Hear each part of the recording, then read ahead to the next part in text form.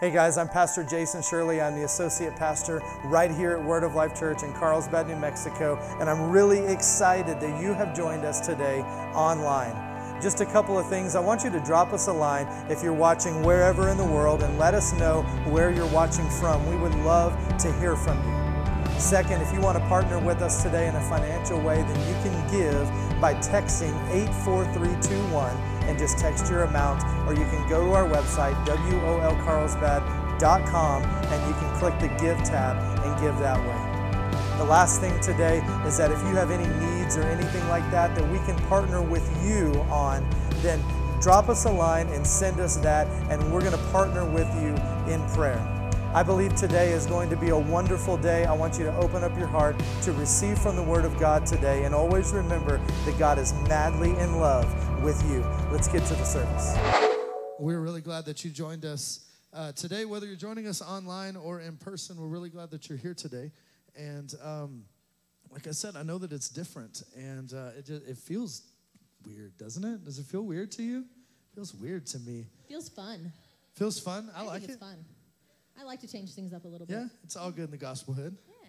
Right? Am I supposed to? I was going to welcome everybody to What? they wouldn't know the difference anyway. So What's up with that microphone? I don't know. That's not cool. We might have to grab you another one. All right. So we're doing things a little bit different today because we have a series. Can we grab this? Can somebody grab this for me? I don't know who's in here. Thank you, Isaiah. So we're doing a series. This whole year, we're talking about familia, the family of God, and what it means to be the family of God. And so one of the things that we talked about as we're preparing for this year is there's certain things that have to happen as a family where you just have conversations.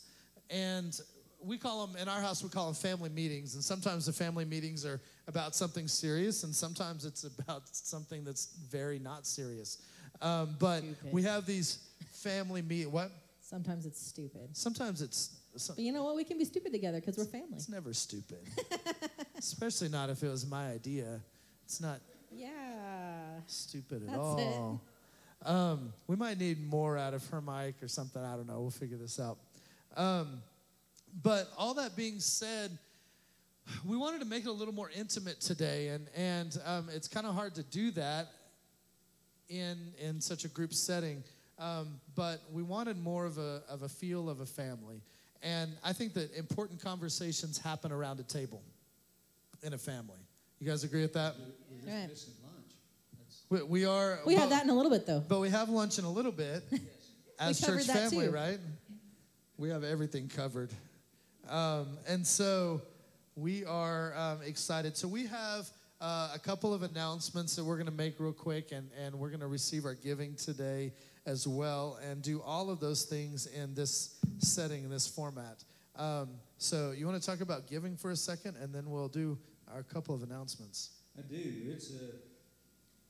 Giving's a great thing to talk about. And, I know that sometimes some pastors are reluctant to talk about giving. Some talk about giving too much. But some are reluctant because they're worried that their people are going to get us, all they ever talk about is money. But first of all, you all know better than that. Secondly, I don't believe you think that way. And so we can talk about giving because we love to give. Because when we begin to develop the character and nature of God, He's a giver. And as a giver, the Scripture says God loves a cheerful giver. And so a cheerful giver is you're just not just a cheerful person, but you get cheerful about the whole idea of giving. Because one of the things that we've learned around Christmas time as a family that we've got involved with things over the years of being able to give into those that were needy at that time.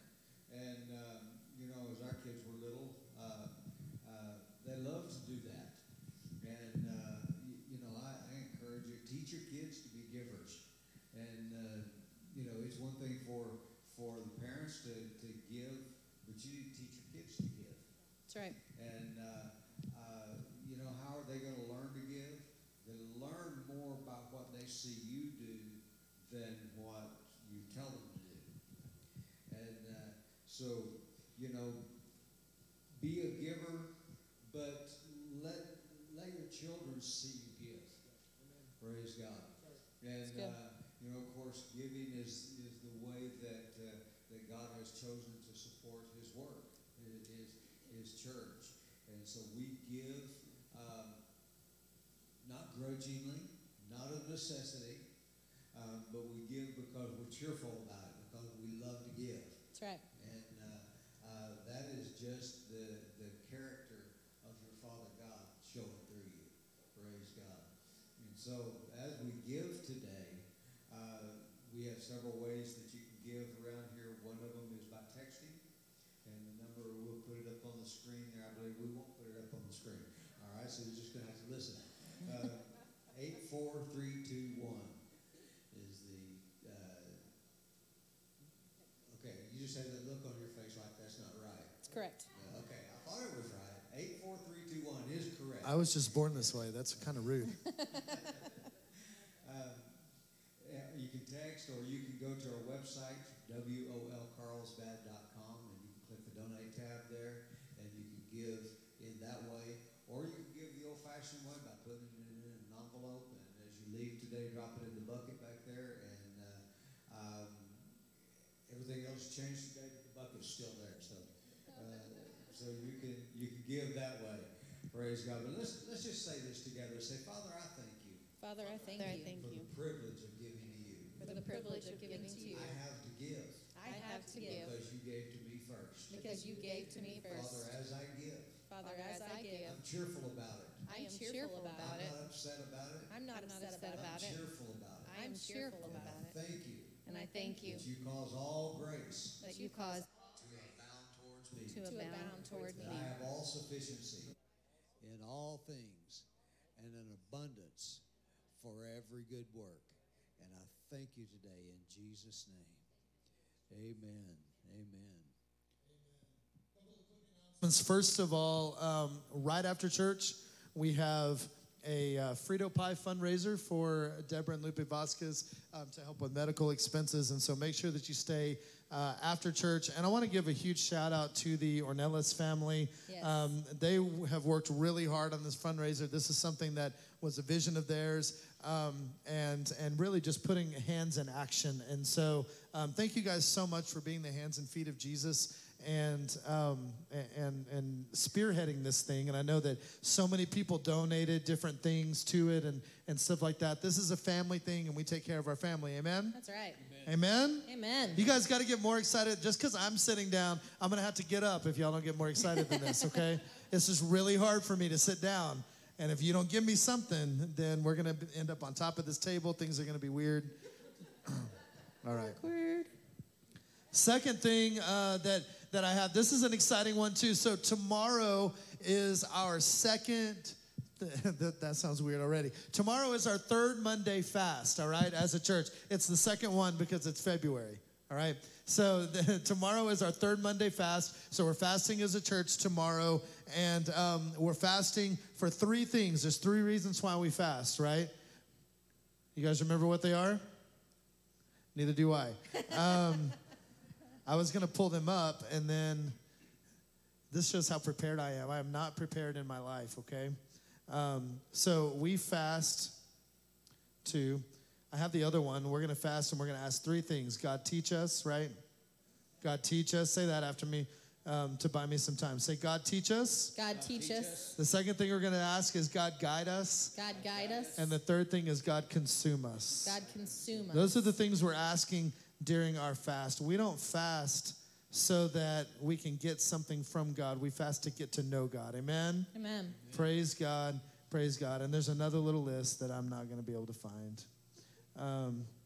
But Jesus knows our heart. Right? Yes. Amen. You guys are like, whatever, dude. Jesus knows us, right? He knows our hearts. Amen. Does he know our heart? Okay. Cool. Can we move on to something else? Sounds good. Let's do it. I love it. So we're going to jump into this, and we're going to do family talk. So this family talk is real conversations for healthy families. I believe that healthy families have to have some real conversations sometimes. Amen? Amen. We get together, and we just got to talk about some stuff. And so today what we're going to talk about is carrying the family name outside of the family. I believe that when we go outside the walls of the church, we're representing the family. Amen? That's right. You believe that? Yes. We're representing the family of God. We're representing the kingdom of God. So what do we do? How do we conduct ourselves? What are the things that are important as we go outside of the family to represent the family? Because I don't think that Christians always represent our Father very well. I think that we get hung up on a lot of things that really have little to do with anything, and they become the driving force, and it pushes people away. And so how do we conduct ourselves outside of the family? That's what we're going to talk about today. And so let's open with prayer, and then I'll turn it over to Pastor Daniel. Father God, we thank you today for your word. God, we thank you today that it's spirit and life to us. God, we thank you today that you've chosen us for something bigger than us. And so, God, speak to our heart through your Holy Spirit. Teach us and guide us today.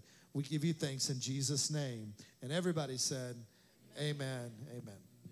Well, you know, as we begin to talk about being a family and about carrying the family name, and there are some things that come to my mind. First of all, years ago, I had someone tell me that they said God has called me to show the world that Christians are just like everybody else. And I thought, whoa, wait a minute. That just kind of had a check in my spirit, you know. If Christians are just like everybody else, what's the point in being a Christian? And, so why do you want to be a Christian if Christians are no different? And Christians are different. That doesn't mean that you're better than everybody else, but let me just say this. Are you better than you used to be? That's the real question. Are you better than you used to be? You see, when we start comparing ourselves to other people, I will say this, that the very fact that I have been joined to the Lord, it's not about me being better, but He's better. He's better than me, okay? And because I'm joined to the Lord, I'm joined to the greater one, and so the greater one in me makes me greater. And so it's not about in and of myself. No, I'm not better than anybody. But the Christ in me is greater than he that is in the world. That's what the Scripture says. And, I want to talk for a little bit about walking with wisdom toward those who are without. Walking with wisdom toward those who are without. And what it means is without as being outside of the body of Christ, outside of the church. In Colossians chapter 4, verse number 5, says, walk in wisdom toward those who are outside, redeeming the time. Let your speech always be with grace, seasoned with salt, that you may know you ought to answer each one. So let's break that down just a little bit. He says, walk with wisdom toward those who are outside. And, it's important that if we want the body to grow, if we want our family to grow, then it's critical that we conduct our lives in a way that helps people to see. Jesus said this. He said, let your light, Tiffany's going to talk about this, so I'm not going to get on it much, but just a little bit. But let your light so shine before men that they may see your good works and glorify it. So it's not that we're trying to show off, but we're just living our life in such a way that they can see that how we live is different. And the reason that we live different is because Christ has changed us. We believe in a gospel that is designed by God to change us. And if the change is not evident, then there again, what's the point? If the change is not evident in our lives, This Christian life is about more than just going to heaven. And many Christians, that's all that's all it is to them. This is as they used to say, it's fire insurance, and it keeps you from out of hell and gets you to heaven. But God went to an awful lot of trouble just to get us out of hell and keep us to heaven, or get us to heaven. So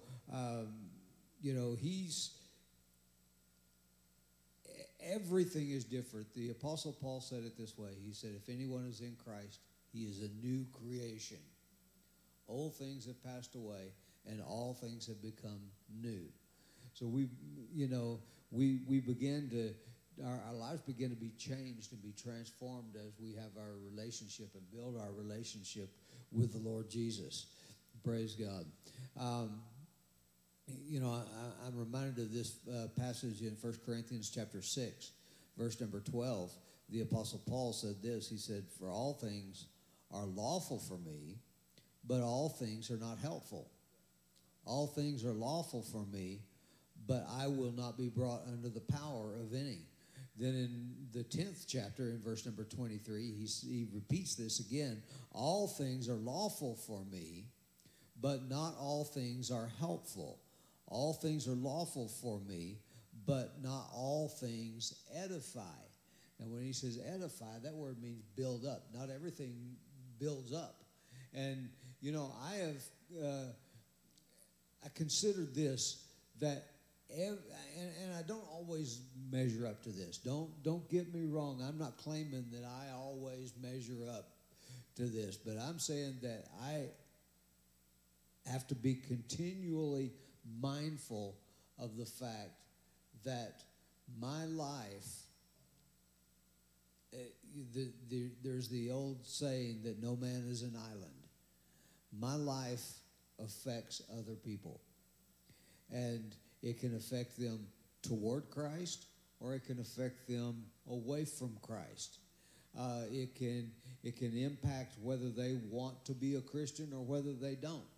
And so we're talking about living with wisdom or walking with wisdom. So, live in such a way that it causes other people to want the Christ that you have. And, you live in a different place than I do. You contact different people than I do. But wherever you go, live your life in such a way that it makes others hungry. Now, we're talking about, let me go to this second passage that I wanted to talk about in Matthew chapter 5, verse number 13. You are the salt of the earth, but if the salt loses its flavor, how shall it be seasoned? It is then good for nothing but to be thrown out and trampled underfoot by men. Notice what he said. You are the salt of the earth. The salt of the earth.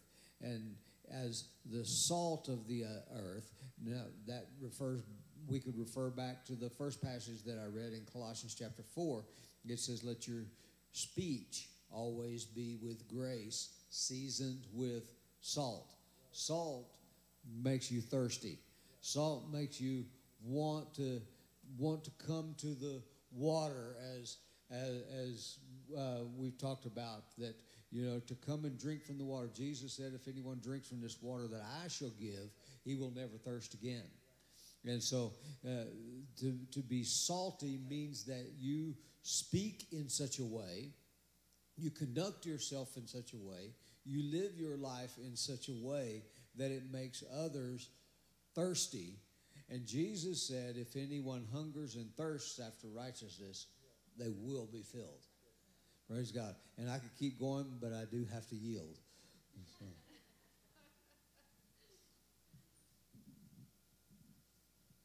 I didn't expect him just to stop.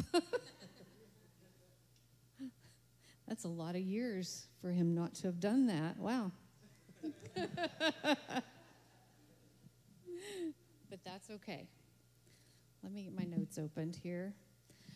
But I thought of this all week, and I want to read you a scripture, and then I'm going to go into some other things. But in Deuteronomy 6, verse 5, you shall love the Lord your God with all your heart, all your soul, and all your strength.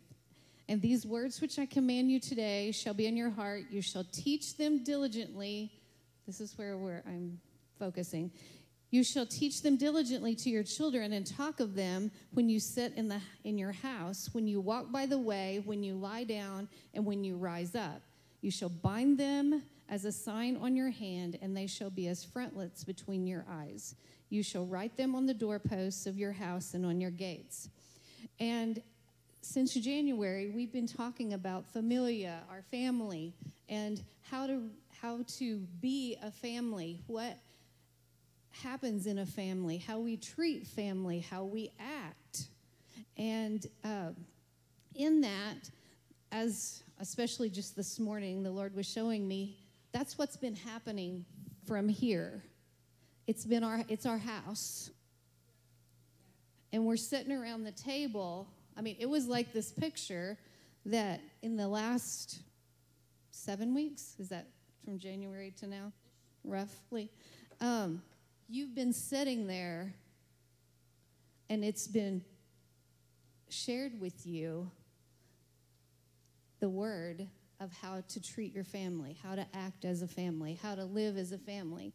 And, you know, as you go forth and take that to your table, because we always hope that and pray that that's what's happening, is that our family is growing. Because it's strengthening, because the knowledge, because we have pastors that teach us, that love us, that want us to grow, and the vision is bigger than this room.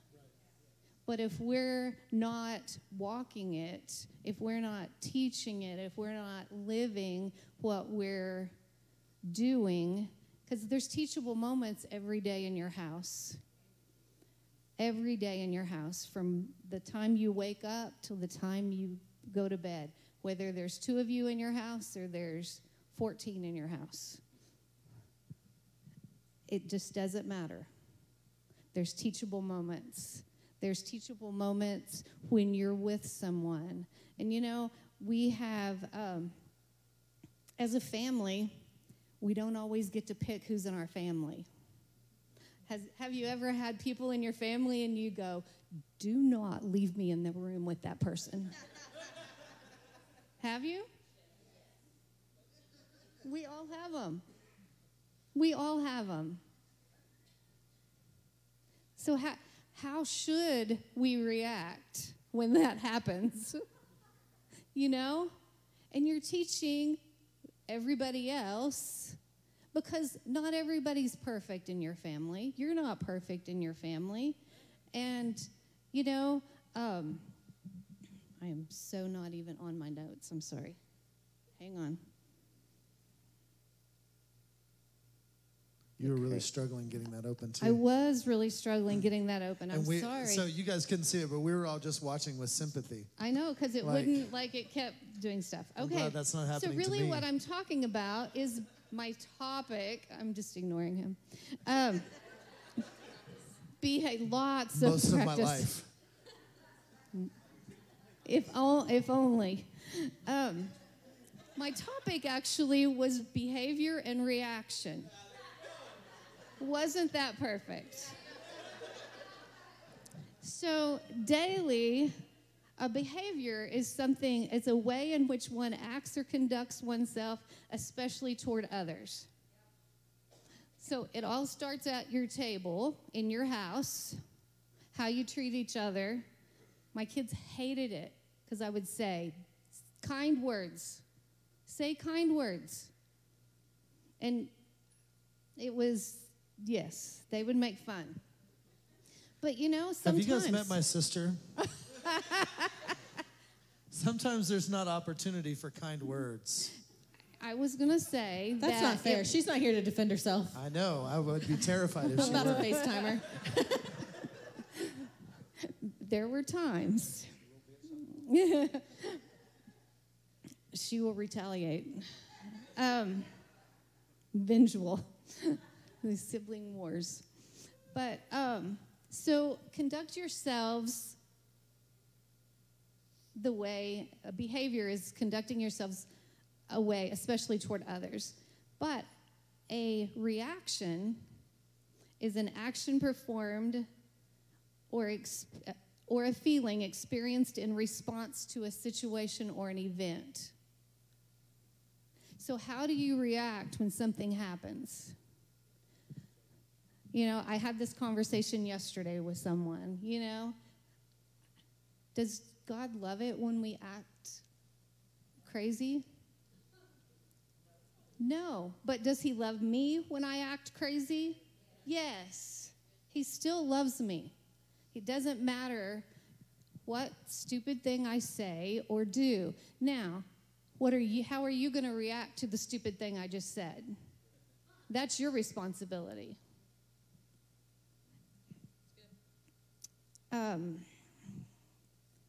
You know, there's just different stimulus out in the world that we have opportunity to teach others how to act and react when you're in line at the grocery store and it's taking forever. You know, it doesn't cost anything to be kind. You know, maybe that person is having their first job, that's their first day on the job, or maybe they're just having a rough day. You know, it's not their fault that you're running behind. And, you know, I have to consciously remind myself because I am impatient. And I'm like, come on. What's going on? Why aren't you doing this? You know? But don't. Because you're part of the family. You're showing Jesus in how you reacted to whatever that happened. You know, a car made a left turn in front of me yesterday. And I said, we didn't die.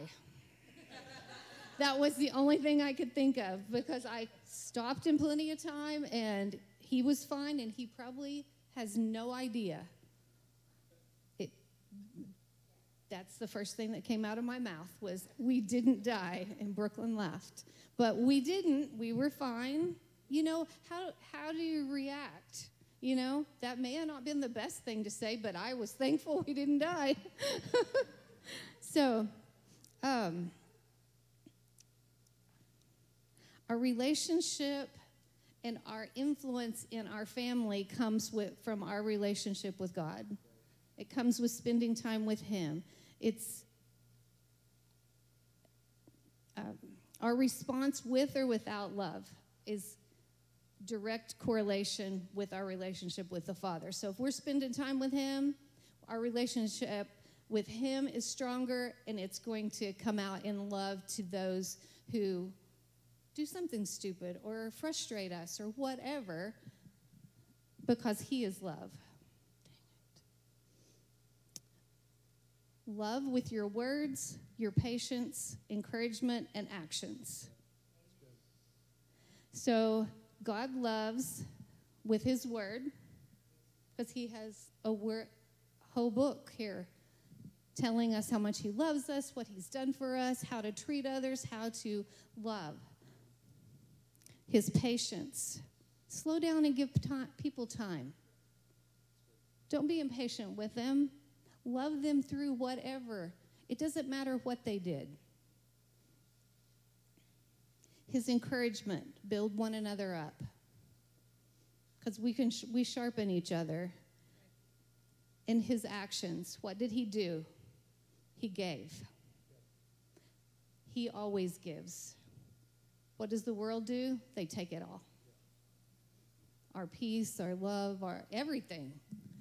And so I want you to remember that as you are sitting in this house or sitting in your house, to open up, talk about the love of God, talk about how to treat others, show your family, even if it's on Sunday lunch or it's an occasional lunch or whatever, that you're getting with people, because we are all family. And no, we didn't get to pick who's in our family, but we're a family unit.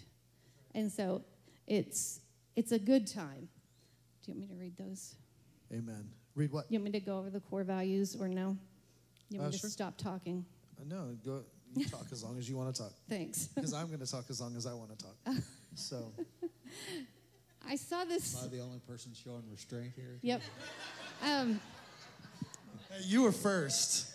I saw a reel come through on my Facebook this last week, and it just like was so cool. And so I'm going to read these, and then I'm going to share that with you. Our core values, which we want you to use. We want you to take these and apply them, and it makes us a stronger family. We will do whatever it takes to show you Jesus. The cross behind us, the world before us, the beginning. Being a Christian, I can read some days. Being a Christian is not a duty to be performed, but a relationship to have. And the Bible's not a rule book, but a revelation. And on this little video that I saw, this pastor on the East Coast somewhere, I didn't know him. It's the very first video I've ever watched of his. And it just kind of came up and started playing before I even realized it. And so I listened. And he was talking about, even before he was a pastor, he met this man, an older gentleman, and was getting to know him, building a relationship with him so that he could have influence. He got to know this gentleman, and he said, I really want to start going to church. And he said, well, you live in a small town. There's 2 churches right here. And he said, well, one of them told me I couldn't come till I stopped drinking. And I'm an alcoholic. And he said, okay, let me tell you. I'll come over to your house, and we'll just do a Bible study, just you and me. He said, okay. So he went the first time. He sat down in this man's trailer, and he said they started, and he said, can I go get a beer? And he said, sure. He went and got a beer, sat down, they had Bible study. Next week, he went to Bible study. There were 2 guys there with their beers. In the next few weeks, there were, I think he said 6 guys with their beers. And he doing the Bible study. He said, I didn't say anything. He said, as they grew, they changed their lives. Now, because of their years of drinking, they all did die of cirrhosis. And he said, but I know they all died knowing Jesus, but would he have been able to share Jesus with those men had he not been accepting and just not judge them? It's how we handle things. It's all in how we handle things. Take time, process it, don't get in a hurry, slow down, think about how you're treating people, and then your influence grows. Amen. Amen. You were talking about, give it up. You guys don't hear her talk very much. And you're like, I wish these guys would shut up and let you guys speak. You were talking about teachable moments in the house. I believe that as we do life together, there's teachable moments in this house as well. I mean, there's teachable moments in your house, but the only way that there's teachable moments in this house is if we're doing life together, if we have relationship with one another. As we build relationship, we build trust. We also have the right to speak into each other's life when we do that. Amen? Hebrews chapter 10, verse 19 through 25, it says, therefore, brethren, having boldness to enter the holiest by the blood of Jesus, by a new and living way he has consecrated for us through the veil that is his flesh. And having a high priest over the house of God, let us draw near with a true heart and in full assurance of faith, having our hearts sprinkled from an evil conscience and our bodies washed with pure water. Let us hold fast to the confession of our hope without wavering, for he who promised is faithful. Say that one. Say, he who promised, is faithful. I just got to make sure that you guys are awake, and that's a good one. So, he who promised is faithful. It says, and let us consider one another in order to stir up love and good works, not forsaking the assembling of ourselves together, as is the manner of some, but exhorting one another, and so much more as you see the day approaching. You know, sometimes people talk about the fact that, well, and Pastor talked about this a couple weeks ago, that I am the church. I don't need the institution of the church because I am the church.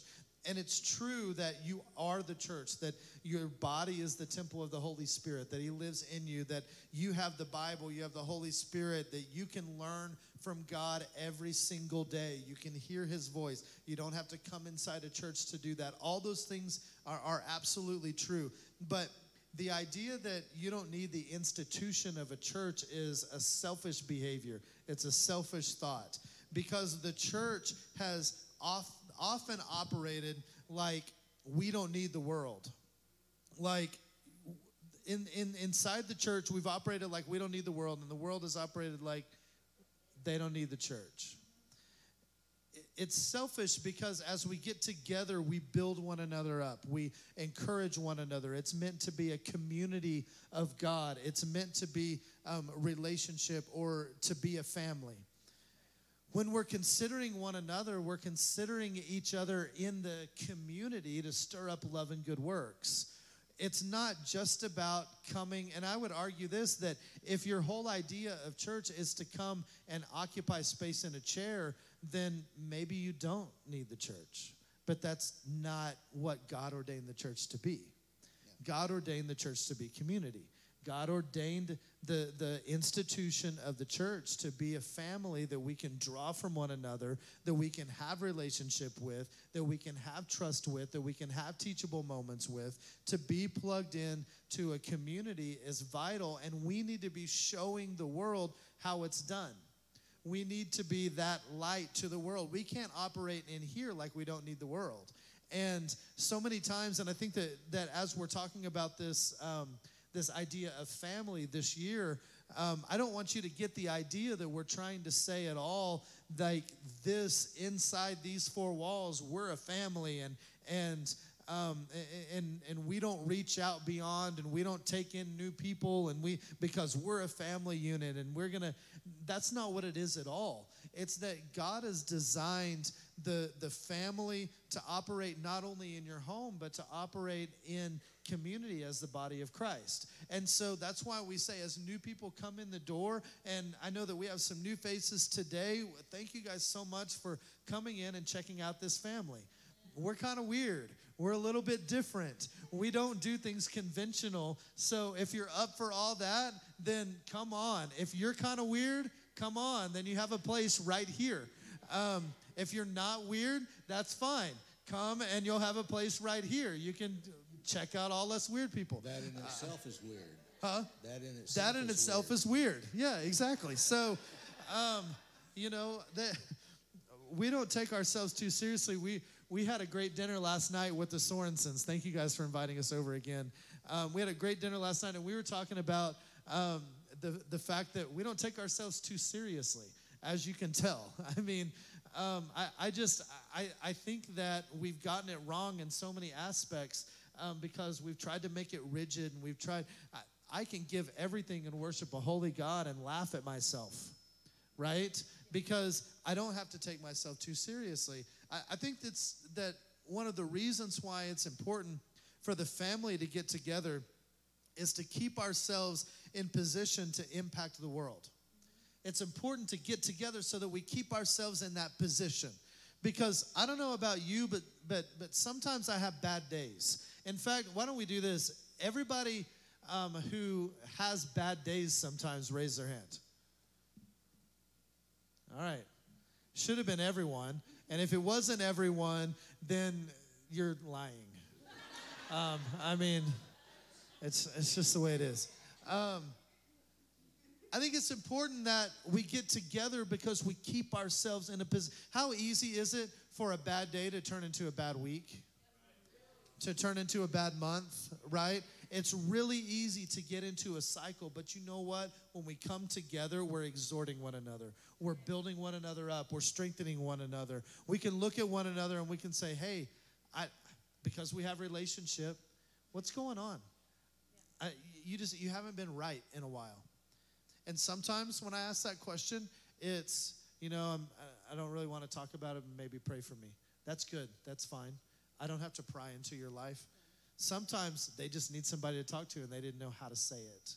I know I've been in that situation too, that sometimes I just need somebody to talk to and I don't even know how to say it. I don't even know how to bring it up, but somebody just notices. Maybe it's just that little thing that they say that they don't even ask a question, but it's just that little thing that they say. Sometimes it's the text message that I'm praying for you today. How valuable is that? And they didn't ask any questions. They didn't pry into my life. But it was, hey, you were on my heart today. I'm praying for you today. That's what family does for each other. We do those things because we have to keep ourselves in a position to impact the world. See, I believe that everything that God does is in layers. I believe that God wants you healed in your mind. He wants you healed from anxiety because you're his child and he wants you well. Amen? But not only that, but I believe he wants you healed and clear in your mind so that you can impact the world around you. Because if you're battling inside of yourself, then you're not reaching out beyond yourself. Amen? I believe that healing is the nature of God, and he heals the individuals, and as he heals individuals, he heals the family. As he heals the family, he heals the world. Amen? Amen. Praise God. So I want to ask this question. What impact, and I just think about it, it's a question to consider. And it's something that we ask ourselves all the time. What impact is it that this church is making in the community? And one thing that was said many years ago that I heard was, if your church closed its doors, would your community notice? And would they care? Would it leave a void in the community? If what we're doing inside these walls is not spilling out into the streets, is not flooding into the streets, then what we're doing is too small. We've got a family in here that God is building, and he's building it strong, but he's not building it just so we can have a strong four walls of the church. He's building it so that we can impact the world around us. How do we do that? How do we reach out beyond these doors? The idea, more than 20 years ago, I read this just this week, more than 20 years ago, a University of Pennsylvania study of Philadelphia congregations. So University of Pennsylvania studied Philadelphia church congregations. This is 20 years ago.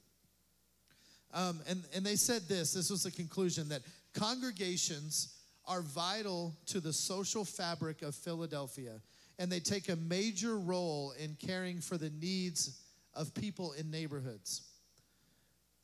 Secular university, just studying churches. Do churches matter? And then they said, the study authors, they estimated the replacement cost. So if we're going to put a dollar amount, people say all the time, and I saw this over and over again, the commercials on the Super Bowl, he gets us. Those, I don't know if you watched those commercials or not, or what you thought of them. But I saw some people say, well, they spent $20 million on that commercial. What if they spent $20 million feeding the poor? I have opinions on that we're not going to talk about today. But this study said this, that the cost of churches to communities and government would be about $250 million annually this is in 2001 dollars. This is over 20 years ago. $250 million in the Philadelphia metro area alone if you took churches out of their community. That was the cost. Churches are vital to the fabric of our community. But think about how much time, I'm not even talking about spending money, maybe where some people think we shouldn't or whatever. But think about how much time we spend on our social media complaining about the government instead of exalting Jesus. What if we were focused? What could we do? Right? How much time do we spend focused on other things rather than, but how much time are we not allowing the healer to heal because we're too prideful to reach out for help or to break down a wall, and we're still making a huge impact on our communities. What is this family for? It's to go out and to make an impact outside of these walls. I believe this, and this is a bold statement. Some of you may have heard me say it before, but I believe that if the church operated as the church, then we wouldn't need government programs. It was never the job of the government to support people. It was the job of the church to do it. And I don't think that the church does what the church is supposed to do oftentimes, yet we're still making a huge impact, but what could we do? I don't want this church to be a church that says we're good enough or we're satisfied with this number right here of $250 million. I know that was in another city, but I'm not satisfied with that. What could we do? What could we reach? Who could we reach?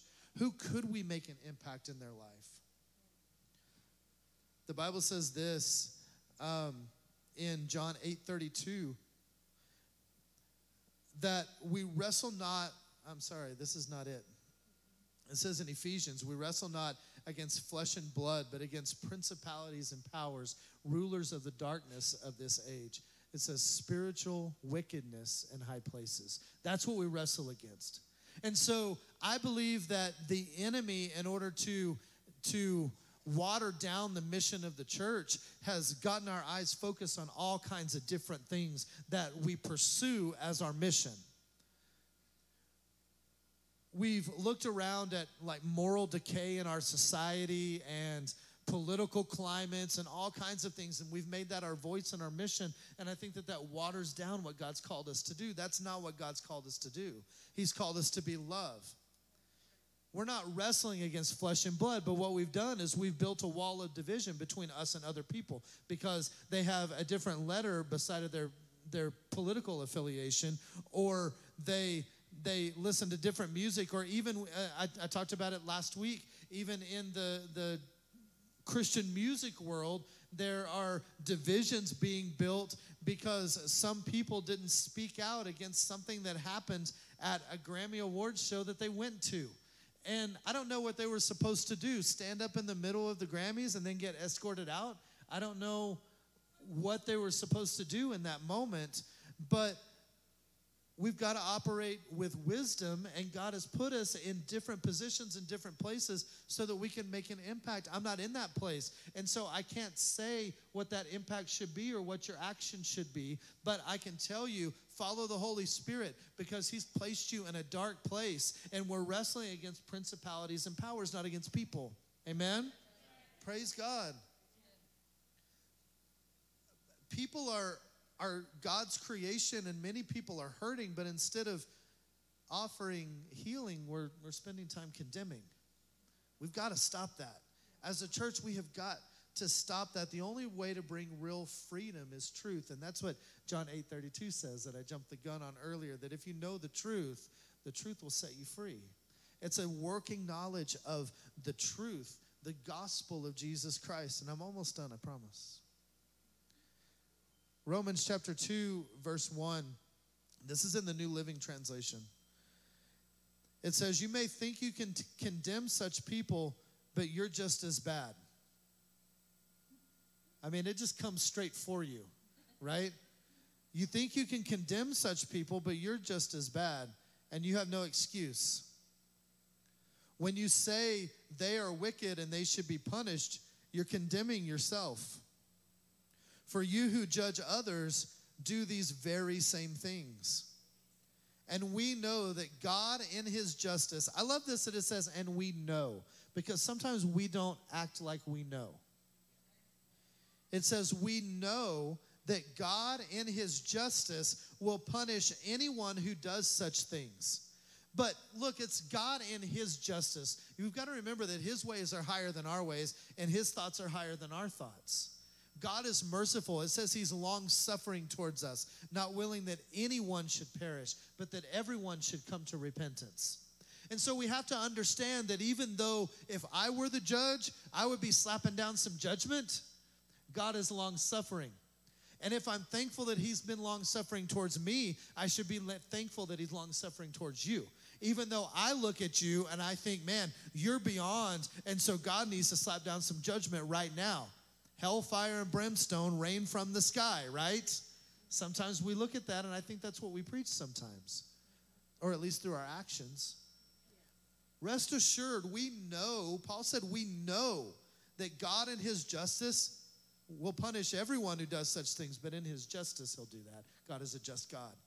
So I've just got to trust him that he's working things out. He's going to take care of that. I don't need to. He's going to do it. And he's going to do it the right way. And he's going to do it the just way. He's going to do it the fair way. Since you judge others for doing these things, why do you think that you can avoid God's judgment when you do the same thing? Don't you see how wonderfully kind, tolerant, and patient God is with you? Does this mean nothing to you? Can't you see that his kindness is intended to turn you from your sin? His kindness. Church, we have got to be the kindness of God, because his kindness is what's turning the world from their sin. Amen? I believe that the reason that we become so militant in our message sometimes is our passion. But it's passion without trust. We're passionate. We want to see people come to God. But it's passion without trust. I've got to trust that God is doing a work. I've got to trust that God is working it out. We are truly passionate about sharing the message, but we have trouble trusting God in his message. We feel like we have to force it. We feel like we have to be vocal against sin, and that's taking a stand. But I don't even know what I wrote here.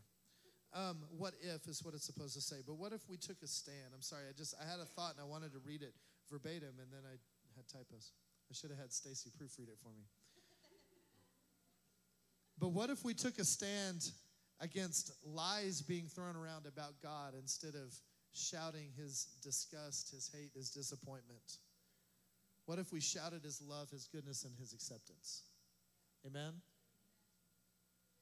We talk a lot about hell, and we don't want people to go there, but what if instead of trying to condemn the hell out of people, what if we just love the hell out of people? Amen? If Jesus would have shown up at the well in Samaria with a sign that said fornicators and adulterers will burn in hell, that woman would have never talked to him. Right?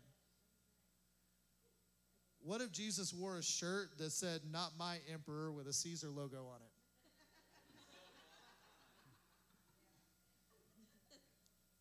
What if Jesus spent his time with Nicodemus, who was a Pharisee? What if he spent his time criticizing the religious system and talking about how their revivals weren't real? What if Jesus complained about taxes when he talked with Zacchaeus rather than dining at his house? Jesus didn't do any of those things, right? He just loved. Last scripture, Ephesians chapter 4, it says, "Till we all come to the unity of the faith and the knowledge of the Son of God, to a perfect man." We've been using this passage a lot, but I want you to get it.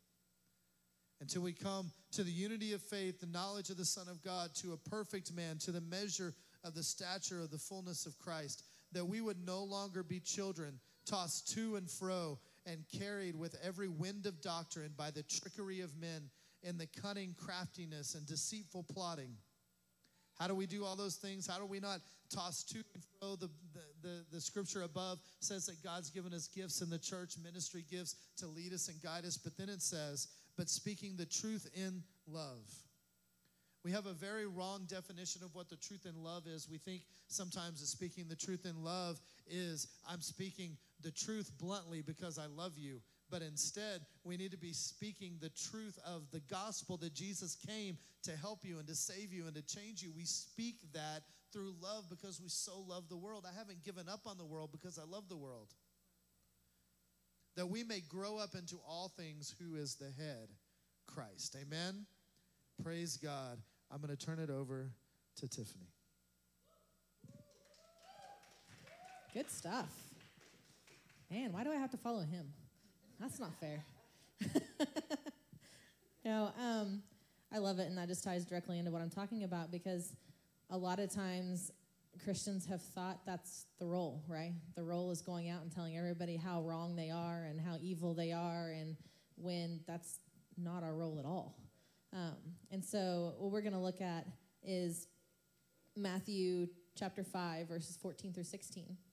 And it says, "You are the light of the world. A city that is set on a hill cannot be hidden, nor do they light a lamp and put it under a basket, but on a lampstand, and it gives light to all who are in the house. So let your light shine before men, that they may see your good works and glorify your Father in heaven." So when our light goes out and it shines, it's not about people seeing our good works, right? We know that we're not saved by works. Works are not required for salvation. They're a result of your salvation. And our works are how we draw other people to Jesus. And so when we go out and our light shines, we're affected by that light, right? If we turn on a light, then that's going to reflect on us too. And it's not because we are being exalted and we're saying, hey, look at me. It's saying, look what God has done through me, right? And so it's drawing people in. And so I have a little demonstration here. I have this really cool photography light that my family got me for my birthday. And it's powerful. It's probably, it's definitely the most powerful light I've ever owned. But go ahead and hit the lights for me. So we're not going to turn off all the lights, because in this place, if you turn off all the lights, you can't see your hand up in your face, and I don't want anybody crying. But when we go out into a dark place as Christians with our light, then when this light comes on, then the reaction of people, if I can find that's underneath. The reaction of people when that light comes on,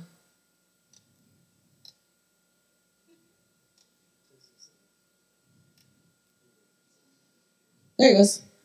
If this place was completely dark and you couldn't see your hand in front of your face, and that light came on, probably your first thought would be, oh, thank God, right? You may not know where the light came from or why it came on. You're just thankful that it's there, right?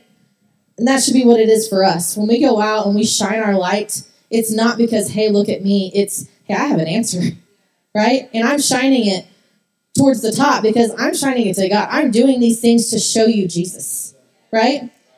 But too often, we end up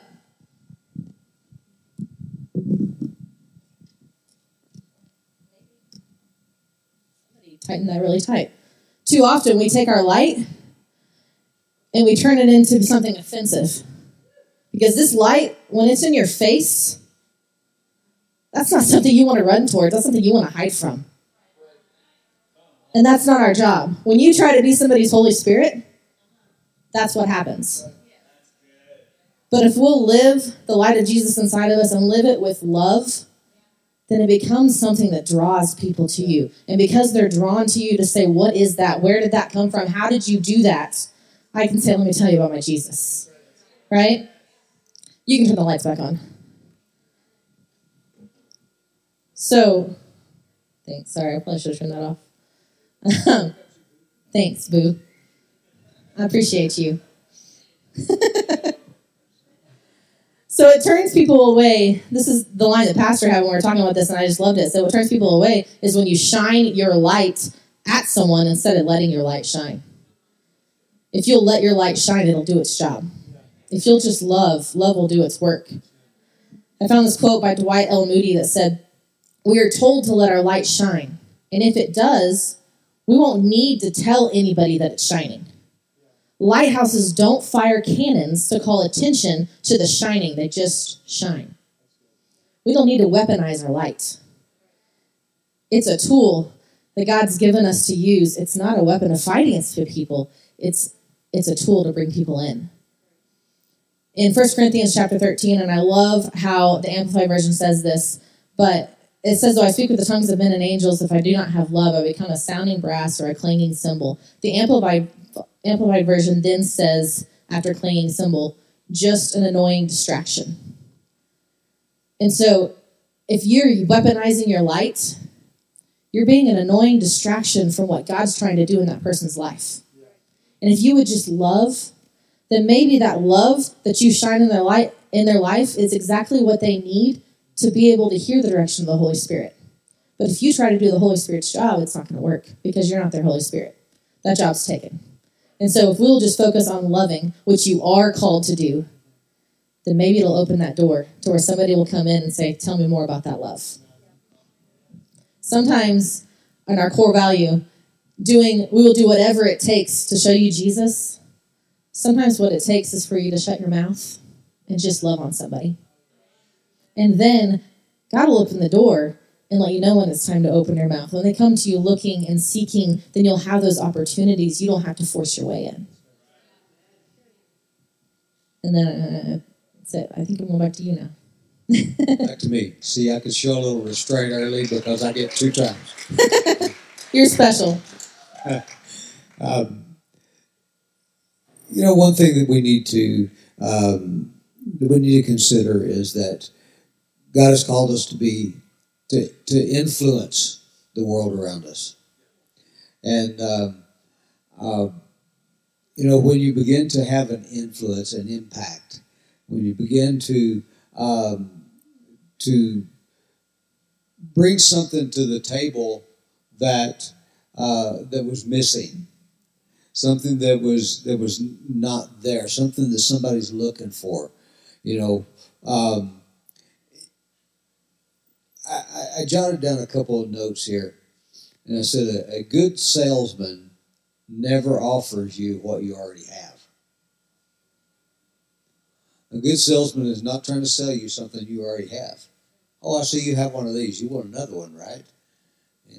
But he's offering you something that is missing, something that will enhance, something that will improve your life. You would really look good in this car. This car would really enhance your image. And so a good salesman's not offering you what you've already got. He's offering, and the world is void of hope. The world is void of peace. The world is void of joy. The world is overworked, but we have rest. The world is angry, but we love. Why would the world want to become a part of a church where everybody at that church is mad all the time? Why would they want that? Why would they want to go to a church that the people who go there don't like? So then another note that along that line is, don't try to sell me a Ford if you drive a Chevy. If it's not good for you, then why do you think it would be good for me? If you go to buy a car, ask your car salesman, what kind of car do you drive?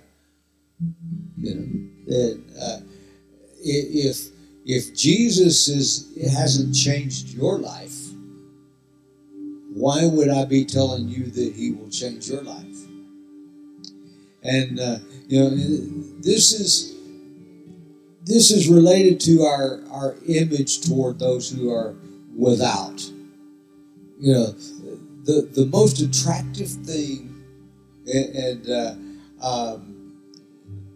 tomorrow I'll probably say something else is the most attractive thing, but for right now, understand my point that it is very attractive when you found something that you love, that you can't live without, that, if you have a take it or leave it attitude towards the things of God, and you're trying to sell it to someone else, and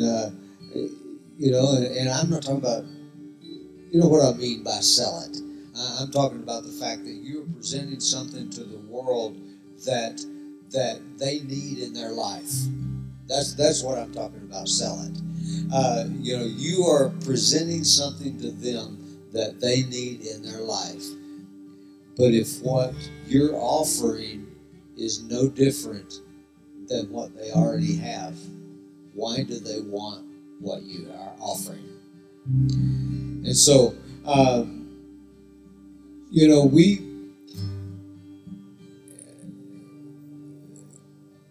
talked about, Tiffany talked about being the light shining in people's face, being obnoxious with it.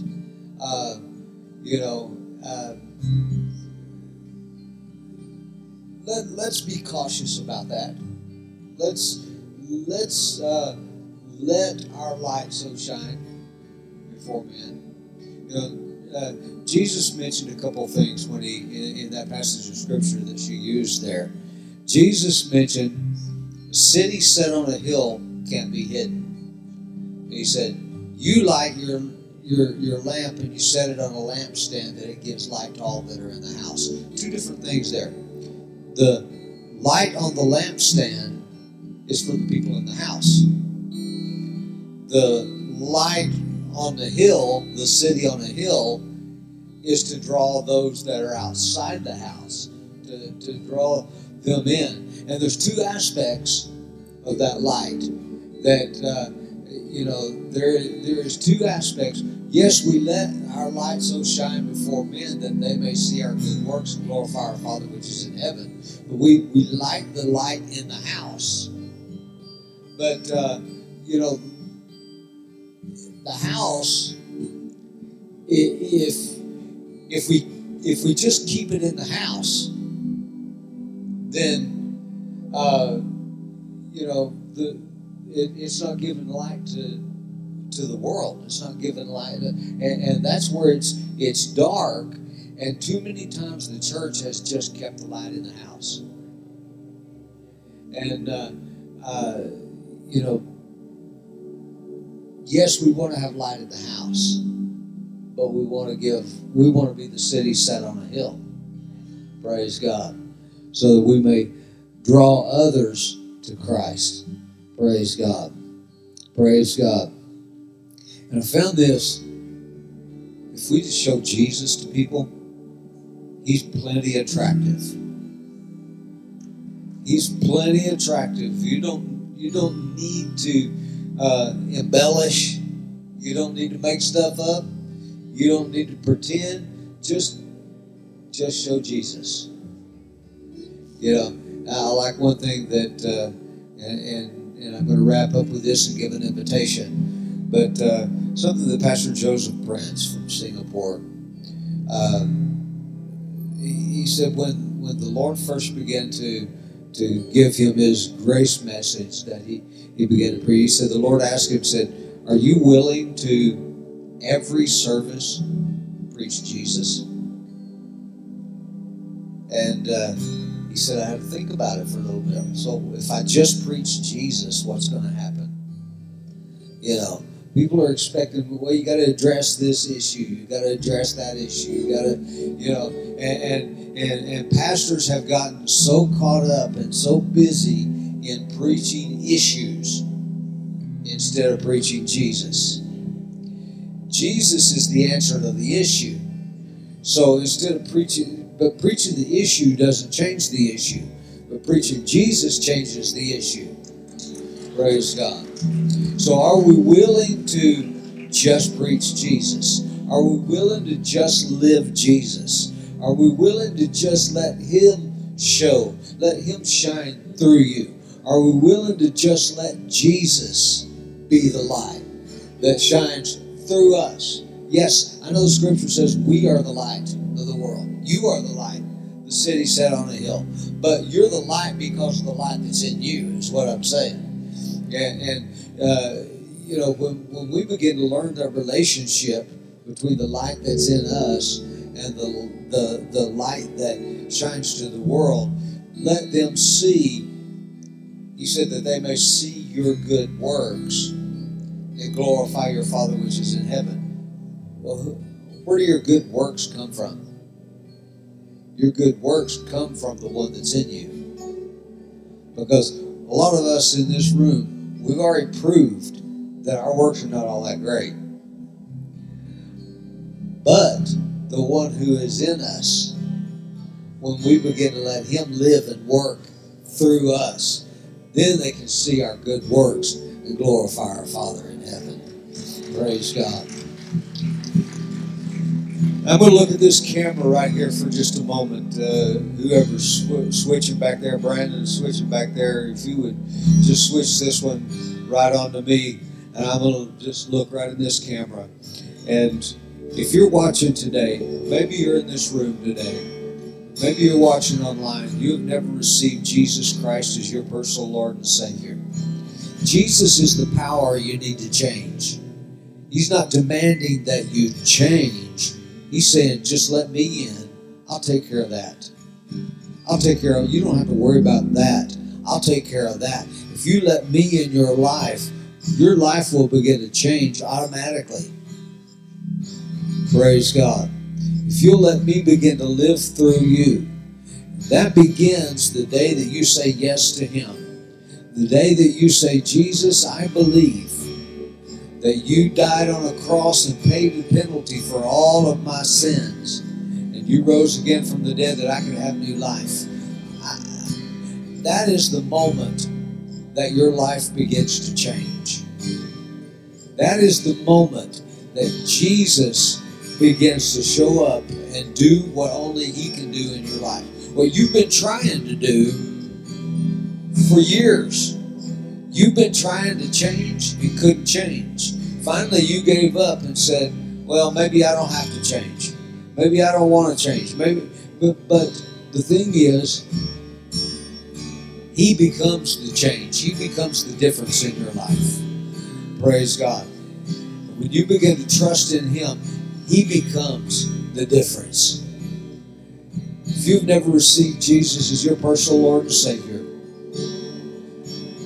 I got this word for you, that Jesus came to this earth. He lived a perfectly sinless life. But all of his perfection was counted to you. Now you say, how is that? Well, because all of your sin was counted to him. Did you get that? Your sin was counted to him, and he was punished for it. And now, all of his perfection in return is counted to you. And how does that happen? It happens because you choose Jesus. You choose to put your trust in him. So if you have never chosen Jesus, I want you to choose Jesus right now. Say this with me. I want everyone in this room to say this with me. Wherever you're watching from, say this with me. When we get to the end of this, we're going to say amen. That means so be it. It means everything we just said, so be it. Let it be so. And so, let's say this together. Say, God in heaven,